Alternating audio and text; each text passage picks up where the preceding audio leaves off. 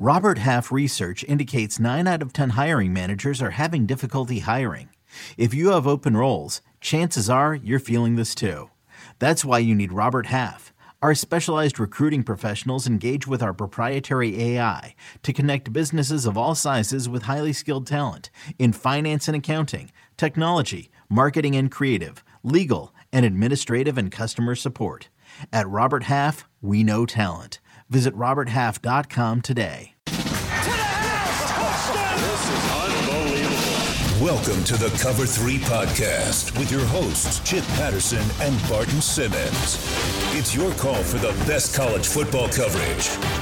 From National Signing Day to the National Championship and everything in between, CBS Sports presents the Cover 3 Podcast.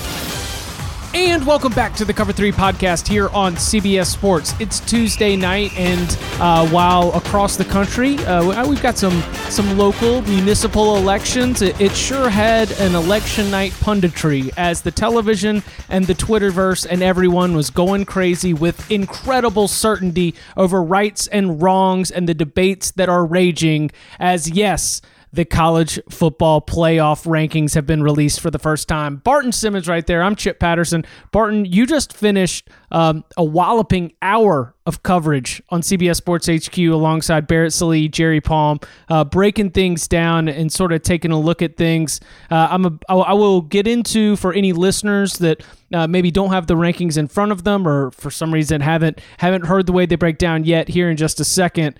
But initially, do you feel... do you feel like you saw any outrage, or did things break about how you expected? Generally how I expected. I think the committee was fairly predictable. Maybe a couple of spots here and there that I was a little bit surprised by.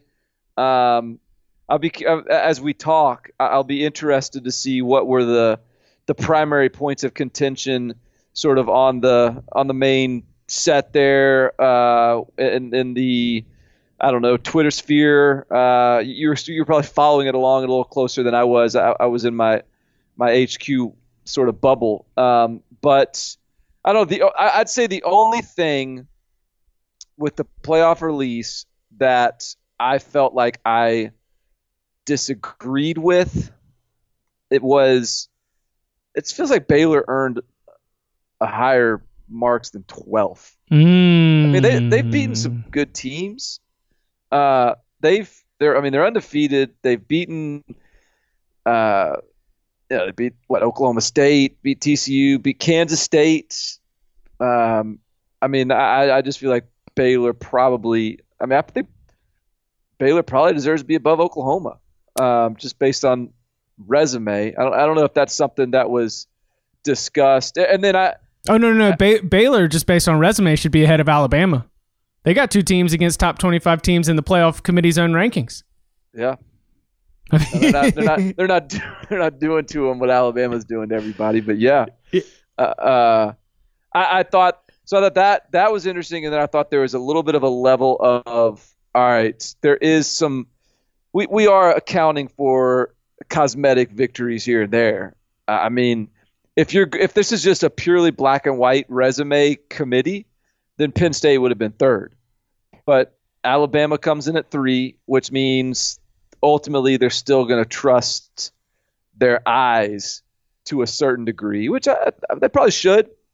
But those were probably my 2 biggest takeaways. And in addition to breaking down these playoff rankings, we are also going to be taking a look to that LSU-Alabama game, the SEC on CBS game of the week coming up this weekend. But because really the playoff conversation, especially within the top, and LSU-Alabama, they go hand in hand because we discuss how you're going to be splitting teams at the top, but we know that the 2 of the most important pieces in this puzzle, well, they're going to be playing each other, and that result is a huge data point in trying to figure out the college football playoff picture. So in the college football playoff rankings, that will not be a number 1 versus number 2, but a number 2 versus number 3, because Ohio State, number 1 team in the CBS Sports 130, the number 1 team, I think Barton, I think of our podcast crew, is probably one of the first ones to jump on the Buckeyes as the number one team in the country.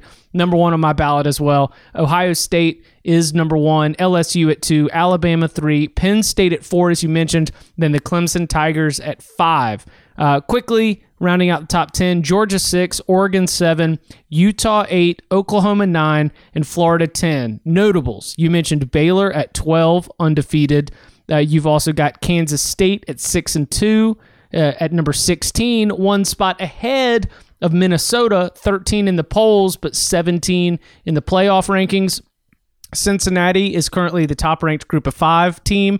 They are at 20, but they are followed closely by Memphis at 21, Boise State at 22, Navy at 24, and SMU at 25. So the Group of 5 playoff race, it's kind of laid out right there. And then Oklahoma State that I mentioned, unranked in the polls, but number 23. This committee seems to take a liking to an Oklahoma State team that just beats ranked teams and lose to unranked teams. So that's a good way to get you going. All right, I would like to start the conversation with the Oklahoma Sooners. And the operative question is Oklahoma 7-1, currently at number 9 in the playoff rankings, the top ranked of the Big 12 teams? Is Oklahoma's path to the college football playoff Is that going to be something where you would not bet on it, or you do not find it likely? Is it likely that Oklahoma can go from 9 and make it into the college football playoff as you see it playing out? Seems unlikely to me. I know.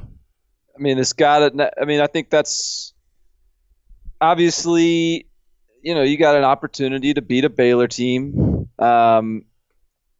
You've got a couple other tough games down the road, but so there'll be some resume patters to an extent, but I don't know, like, who's it looking like? I guess Baylor potentially would be your best case scenario for your Big 12 championship game foe from a resume standpoint. You just sort of hope Baylor wins as many as it can. Or Kansas State wins out and you get to avenge the win like they did against Texas last year. Yeah, that'd be nice. So no, I mean, I think that's pretty telling that Oregon and Utah are, I mean, if one of those teams finishes with one win, Oklahoma, it doesn't seem like they've got the games on the schedule to jump them.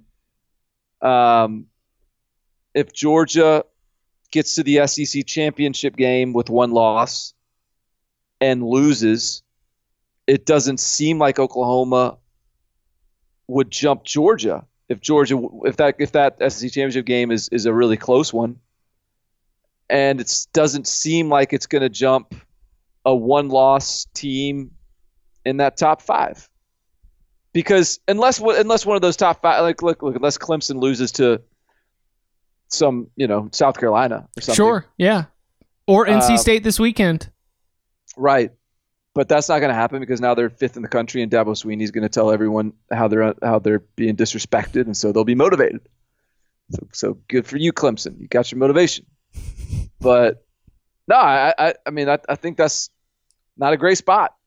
I think it's fascinating because we spent so much time, and I'm not just coming from the personal headspace of somebody who really talked himself into the full Oklahoma going to sweep. I mean, this is just an Oklahoma team that when we look statistically, they are an elite offensive team. Defensively, they've taken strides forward to now they are, last year they are one of the worst teams in the Big 12. Judging them among their conference peers in the wide open, high-flying Big 12, they were one of the worst last year. They're up near the top in the top 3 this year. Now, they're a good bit behind TCU, but they're still right there behind TCU as one of the better defenses in the conference. So you've addressed the one thing that was really bad last year. You're still operating at a ridiculous clip offensively. You had a really, really bad game, and now it's looking, at least as we sit here in our sort of with our overreaction pants on Tuesday night, right after the rankings have been released, I look up and I think, wow, Oklahoma and, extended out, the Big 12 are probably out of it. And if not probably out of it, definitely seemed to be more out of it than the Pac-12, a league that by muscle memory we're just ready to write off all the time, as the Pac-12 has 2 teams in the top 10, both Oregon and Utah. They're not going to play each other before the end of the year like LSU and Alabama and Ohio State and Penn State are. And they are, if they are able to continue this path and meet in the Pac-12 championship game, each with only 1 loss on the season, the winner of that game as a 12-1 Pac-12 conference champion, I mean, they're starting this only 3 spots away from being in the top 4. So that has become sort of a wild twist that I did not see coming, where the Big 12, a league that, we even sort of at times this season were like, is the Big 12 one of the best conferences in college football? But yet it might be that they're not going to be able to, in this year's playoff race, be represented in the college football playoff. And that's a little bit wild to me. Yeah, at least they got one 3-loss team into the top 25 in Oklahoma State. I think that's a positive for the Big 12.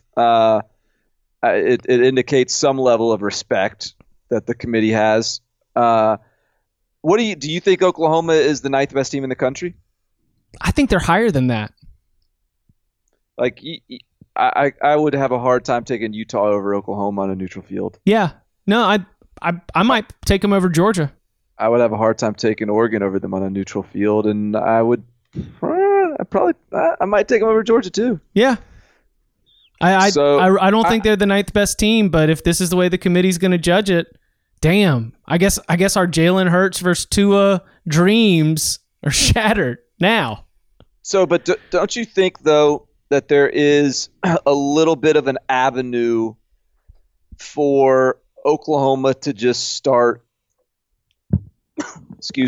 doing just some gnarly stuff, some murderous things to their opponents, scene, scoreboard gestures to some opponents, and then the committee talks about that they don't want to incentivize running up the score, but they could be influenced.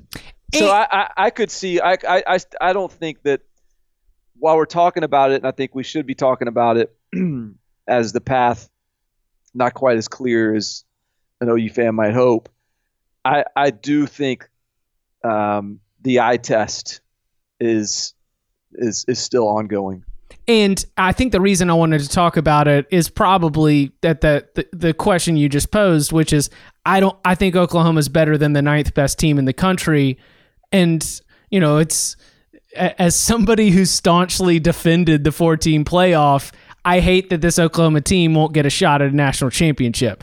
And like you said, we're playing this out like, we had a whole question about whether or not you would trust Mario Cristobal in defending a 14-point lead in the in the second half.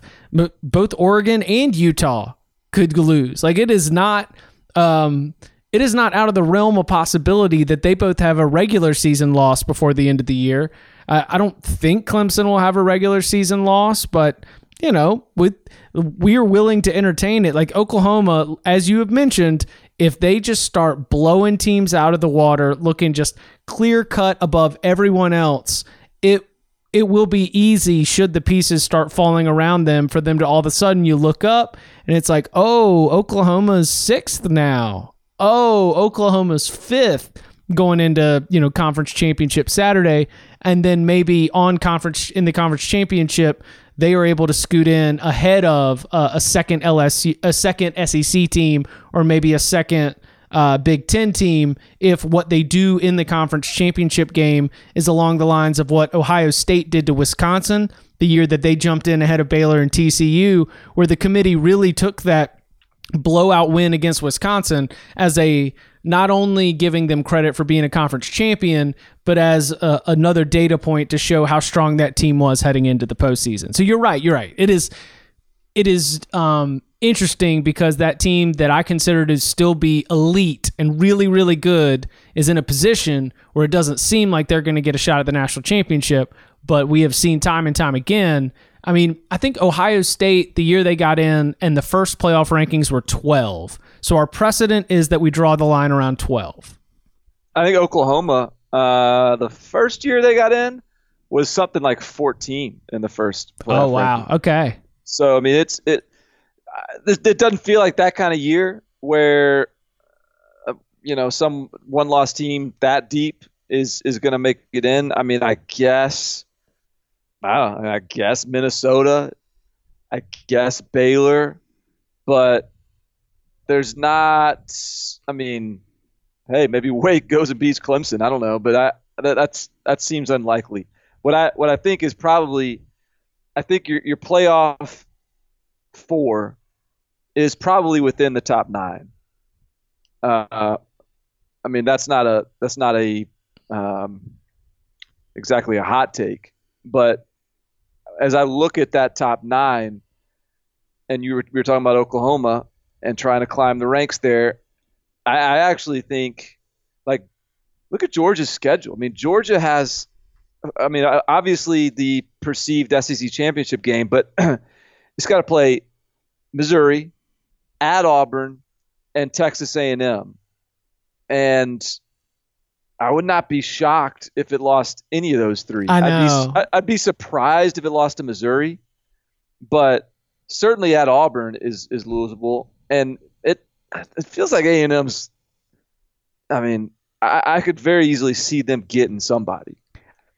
LSU's got to deal with A&M at the end of the season too. So yeah. No, I'm glad you brought that up, because I've been looking at Texas A&M as though it's like a mischievous child that's been eyeing like a glass cookie jar all morning. And I'm like, that kid's going to climb up on the cabinet. We're about to have broken glass all over this kitchen.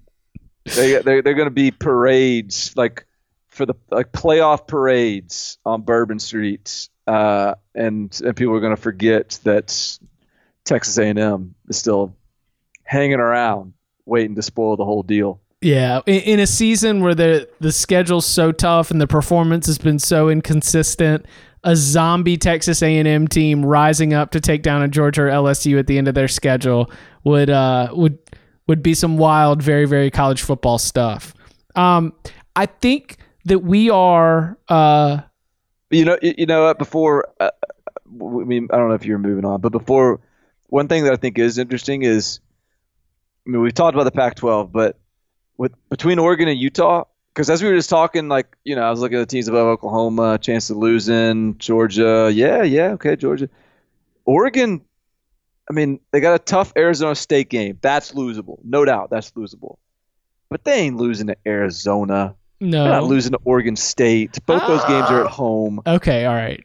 Utah, I guess they could lose to UCLA, but that feels unlikely. But I'm going to give them the possibility of losing to UCLA. I don't think Utah loses to UCLA. I'm sorry. I don't think Utah loses to Arizona, and I don't think Utah loses to Colorado. Point being, I think the whole 11-1 versus 11-1 in the Pac-12 is almost more likely. I think that's probably more likely than Georgia finishing 11-1. The reason I did not pick Oregon at the beginning of the year to win the Pac-12 North was at Washington, at USC, at Arizona State. They've passed 2 of those 3 tests, but that last at Arizona State, with all of the stakes that are packed into that game, is terrifying. That's scary. That's very scary. But Pac-12, man, it's good for them. All right, so I think that we are treating Clemson like we're treating Clemson just very, very friendly about this whole being number 5 thing, because number 1, you're absolutely right, and this was mentioned as soon as it popped up. Everybody on the desk is like, "Oh, Dabo loves this." And, Herb Street's kid's on the team, so he's sort of like the Dabo whisperer now, and he's like, "Oh, this is perfect. This is exactly what Dabo wants." And I'm not sure that that's the. You are right. Like, if Clemson, just goes on, wins all the games that they need to play between now and the end of the season, they're 13-0, then then yes, you're going to be in the college football playoff. That's going to happen. That's a very easy thing for me to feel very certain about. But at the same time, the popular conversation, and I was flipping around because I was also watching a little bit of Toledo-Kent State, bouncing between some college basketball games. The line was, well, obviously the committee, really held that 1-point win against Carolina against Clemson. It's really holding them down. But then Rob Mullins, the Oregon athletic director, who's the college football playoff selection committee chair, comes on there, and he's saying, no, we favored Penn State ahead of Clemson because we're really valuing Penn State's wins against Iowa and Michigan, and we just don't think that Clemson has those wins yet. And I'm sitting here and I'm like, all right, that's cool. But if that's the case, then shouldn't Penn State be ahead of Alabama? Do you think that Alabama is just sort of getting they're so good kind of treatment right now, where they're just going to end up ahead of Penn State or Clemson based on the raw talent and some of the impressive performances that they've had so far against lesser opponents? Yeah, that was my takeaway too. It was like they're not towing the line one way or the other. They're not purely leaning on their eyes. They're not purely leaning on resumes. I felt like, based on the committee's history, I almost expected Penn State to be 3. But they continue to give a lot of respect to this Alabama team. And I think that's telling. I think that says something about sort of Alabama's margin for error, I guess. Alabama's ability to survive a loss to LSU. Alabama better beat LSU, but I think this sends a message that if Alabama loses a 1-possession game late to the team that the committee considers the second best team in the country, then Alabama isn't a whole lot different than what they're saying Alabama is right now. And so I think that further speaks to the idea of getting 2 teams from one conference in and 2 teams from the SEC in. That's a really good point. It's not as must win as we were hooting and hollering about for like the last couple days. Because that's been the notion, right? That LSU can afford a loss because it's a road game. It's at Alabama, and they've got all these other quality wins stacked up on their resume. Alabama cannot afford a loss because it's at home, and they're not going to have opportunities later outside of that Auburn game to be able to put together quality wins. And I think that. I believe this is kind of, that was what you just said, but I agree with you. This initial ranking definitely suggests that maybe it's not as must win as I initially thought heading into it. And yet I think probably agree with this ranking. I think at least the top 5 is my top 5. I think I might have Penn State and Clemson flipped, actually. But I'm curious, like, right now, if you're just – and I'm not asking you, like, what the best value bet is, but your national champion pick, re-rack today, who would you pick to win the national championship? You got, just today, your all things being equal pick. I'll give you you want to hear my answer? Clemson? Yeah. Yeah. Because, they're going to get in. Yeah. and that's not a guarantee for any of the other teams above them. But B, like, I was thinking about this because someone asked me, and I think Ohio State looks like the best team in the country. But I would be a little hesitant to pick Ohio State to win the national title because I'm worried about whoever plays Clemson. And I don't have quite the same worry about whoever plays Alabama or whoever plays LSU. But whoever plays Clemson is still playing a team that has experience in this spot. The core group has been there. You got Trevor at quarterback. The defense, a defense like that travels, and it has a better defense than LSU or Alabama. I'm not going to say it has a better defense than Ohio State, but it has a better defense than LSU and Alabama, and it has an offense that, it's not clicking to the same degree as LSU's and Alabama's offenses are, or even Ohio State's probably, but it's getting there. And they're still crushing teams. And they're bad teams, but they're crushing them.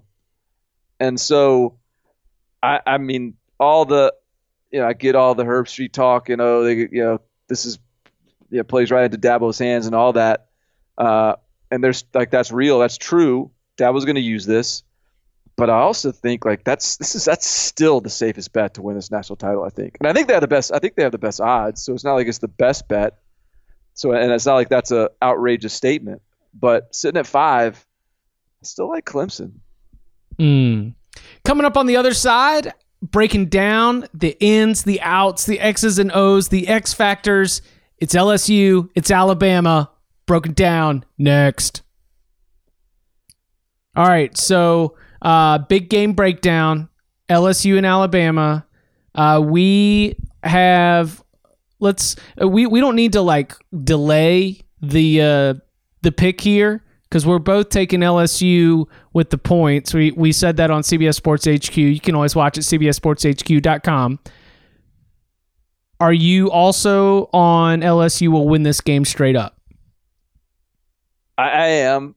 But this is, what is this? This is Tuesday night show. Yes. So, I mean, that the way I operate is I allow myself to be influenced.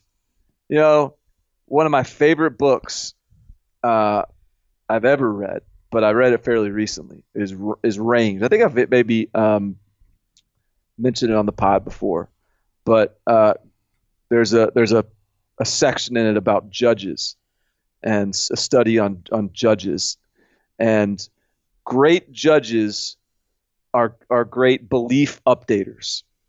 As new information comes in, they change their beliefs.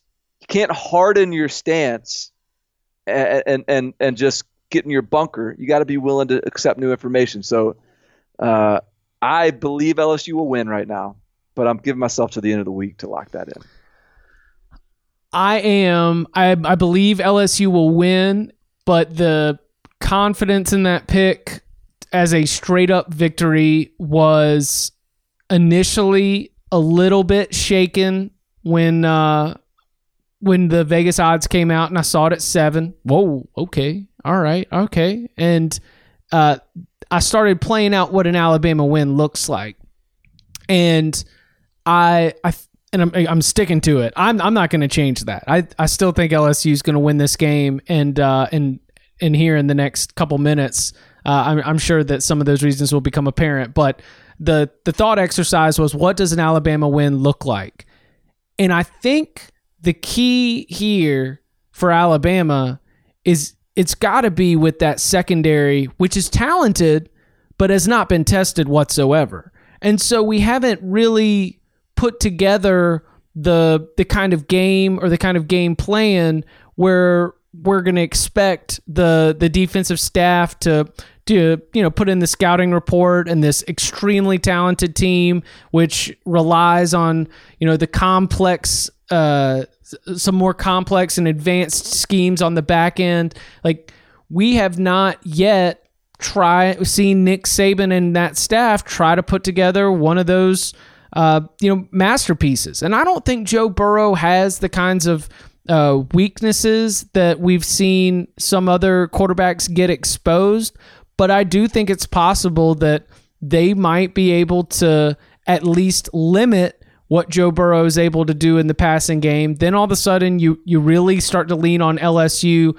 and that Clyde Edwards-Helaire rushing attack. And I started thinking about the fact that, LSU's offense, I've mentioned this before, their average touchdown drive is about 2 minutes and 15 seconds. They score and they score quick. So what if Alabama, Tua doesn't have a lot of air yards. He doesn't push the ball down the field. What if we're doing some quick game, and what if we're just playing a little bit of nice and easy? Let's put together a 8-play, 75-yard drive. We're not going to be moving too fast. We're just going to be trying to out-execute because we think that LSU right now, the way this defense is built, we can kind of just run through the motions and march the ball down the field without too much resistance. And in playing keep away, you give that defense a little bit of time to breathe. You allow your defense to rest, and you get Joe Burrow and the LSU offense out of rhythm. And I don't think that is something that can be sustained for an entire game. I think eventually this LSU team, no matter how Alabama schemes this up or plays it, they're going to find like a couple quick strike scores. There's going to be about 14 to 17 points that could be scored in a flurry by the LSU offense. But as I started to think about pace and as I started to think about the rhythms of this game, I just started to wonder if maybe Alabama is going to be able to have that trade-off where its defense, which is thin, gets a little bit of schematic help from its own offense. Are you testing your own conviction right now? Because you just did a long explanation of how your pick loses. I had to go through the thought experiment, Barton. I think that's how Alabama wins the game. Right. I think that's a good synopsis because and that's I guess it's important to acknowledge here that while I am picking LSU to win the game as we sit here on Tuesday night, it's not as if I think LSU is like. I mean, there's clearly ways Alabama can win this game, and there's clearly a real fear that over the last 2 weeks, Nick Saban's been coming up with a masterpiece. And as much as we love to hype Joe Brady, and Danny Cannell's got him on his dang FSU head coach hot board at number 4, this is still the Don. This is still Nick Saban, and it's still at home, and it's still an Alabama team that is loaded on offense. I'd love to count up for both teams what does the draft, not even like total. I'm talking about just next year, the 2020 draft. This is good. This is going to be one of the best in a game that's always got great NFL draft rosters. This is going to be one of the best. They're everywhere, first and second, third rounders. So, I mean, there's very clearly ways that Alabama can win this game, and I think you just laid out a pretty real one.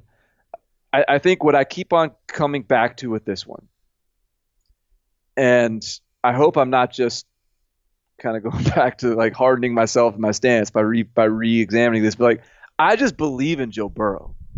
I believe that Joe Burrow, when you hear like the coaches and his teammates talk about him, and when you watch the way he reacts to adversity on the field, the way he reacts to a big hit, the way he performs in big moments. I mean, Tua's obviously great in big moments too, but finally, like LSU's got a guy who's going to step into that arena, and is the moment won't be too big for him. I mean, I'll be really disappointed if we get in there and Joe Burrow just looks like, he's a JV player all of a sudden. He gets scared of Bama. I just don't see that happening because it's happened to good quarterbacks before. And I just think this is the year that LSU can rally around their guy. And look, the unfortunate reality is that Tua isn't 100%. Who knows what version of him we'll get? Maybe it's 95%. I doubt that. I think it's probably more like in the 75% range. Maybe he's 95% until that first hit, and then he's 60% the rest of the game. I don't know, but clearly I think there's gonna be some game plan limitations from Alabama. Maybe it'll play into your vision there of just, you know what, we're not gonna take big shots. We're gonna play quick game. We're gonna pound the run game and just see if this LSU defense can hold up, whatever it is. But I think that's not insignificant that Tua is coming off an injury. Joe Burrow is 22 years old, fearless AF, and has the mentality of a cold-blooded killer that wants to run up 700 yards of offense and score 60 points on you every single time he takes the field. If there is any quarterback in college football in 2019 who is unafraid of Alabama and Bryant-Denny Stadium, it's Joe Burrow. Agreed. Yeah. I mean, that's because I'm with you. Like, ultimately, the reason why I'm not wavering in my stance, and I don't know if the videos are even still active, but I think that I was so caught up in my Joe Burrow feels that when we were on the field in Austin after the Texas game, I was like, man, I think LSU's going to beat Alabama, y'all. And it was like, okay, Chip, slow down. So these convictions are deep. I'm not going to waver in them. But I have had to sitting on this LSU can beat Alabama thought for almost 2 months now. I started to play out the way Alabama wins. And look, isn't Barrett taking LSU too? Barrett is taking LSU to cover. I think he's taking Bama to win. I can't remember. I just, I gotta scout the opposition here. This is so where LSU outside of Joe Burrow, where do you think that LSU has some opportunities to take advantage of Alabama? Well, I just think Alabama, like one thing that's, LSU's offensive line has been really good this year. The Alabama ultimately is true freshman defensive end, true freshman nose, true freshman Mike, true freshman. Both of their middle linebackers, like up the middle, their inside guys are true freshmen.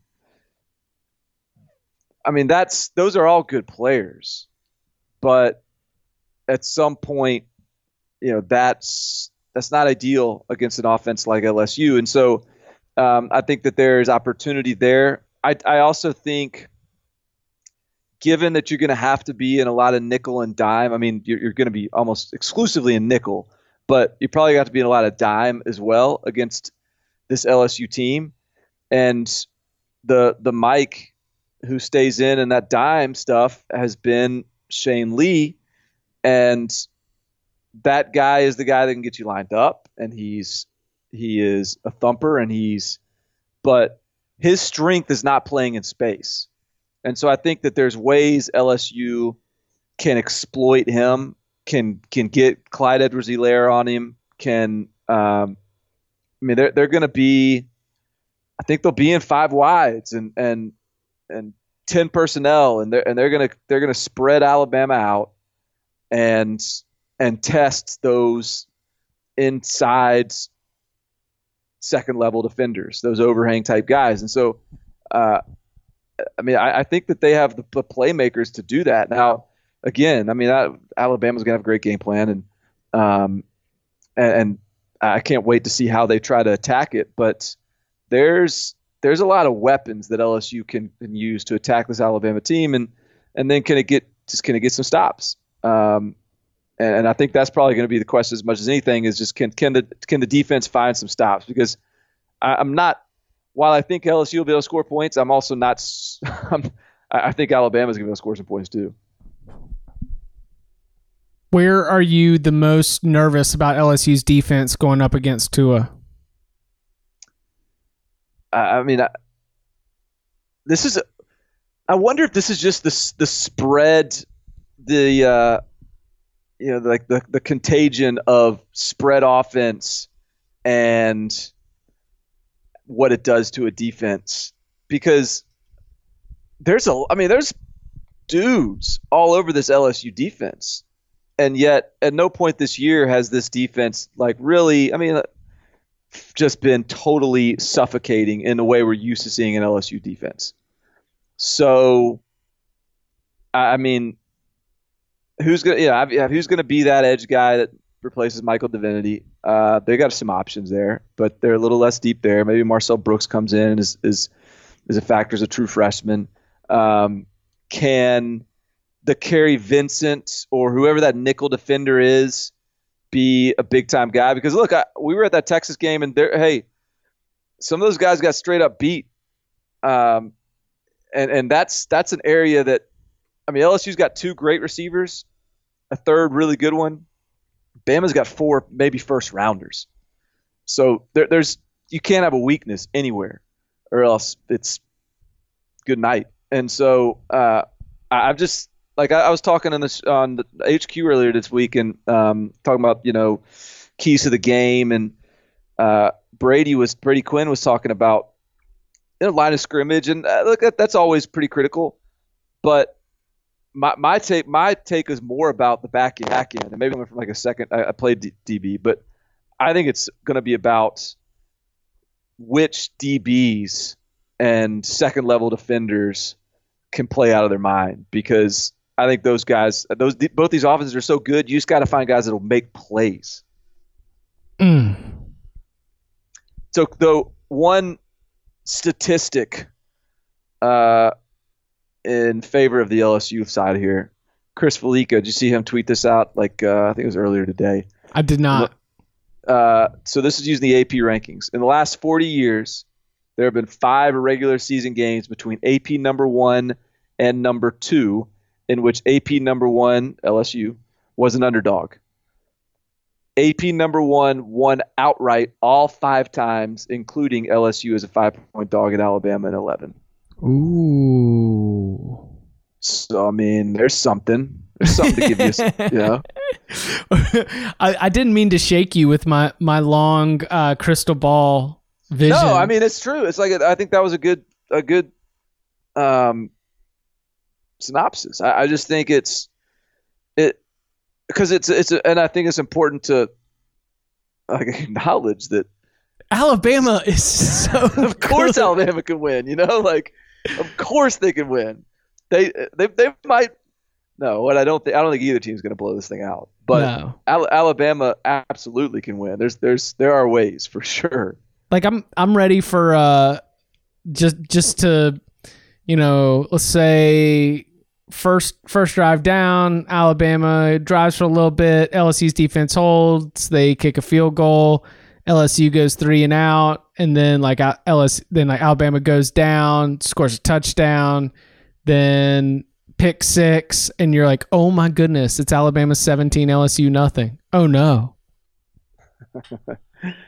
But even if it gets like that, this is going to be one of those sort of like the Orange Bowl last year, where both these offenses are so potent that even 3 scores down, unless it's like really late in the game, this is not going to feel like it's over. Right. Yeah. Alabama got out to a 21-0 start and was sweating in the fourth quarter as Kyler Murray's marching down for touchdown after touchdown.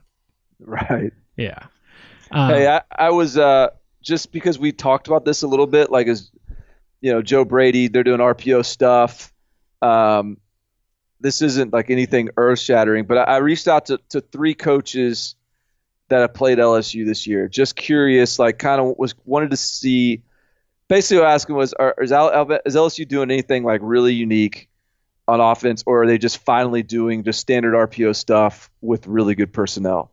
One coach was like, more of the seconds. Like, it's good, but it's basically just really good personnel.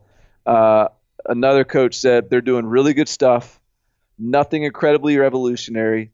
Their slot and their X are really good. The O-line is good. Joe Burrow has improved as much as anyone in the country.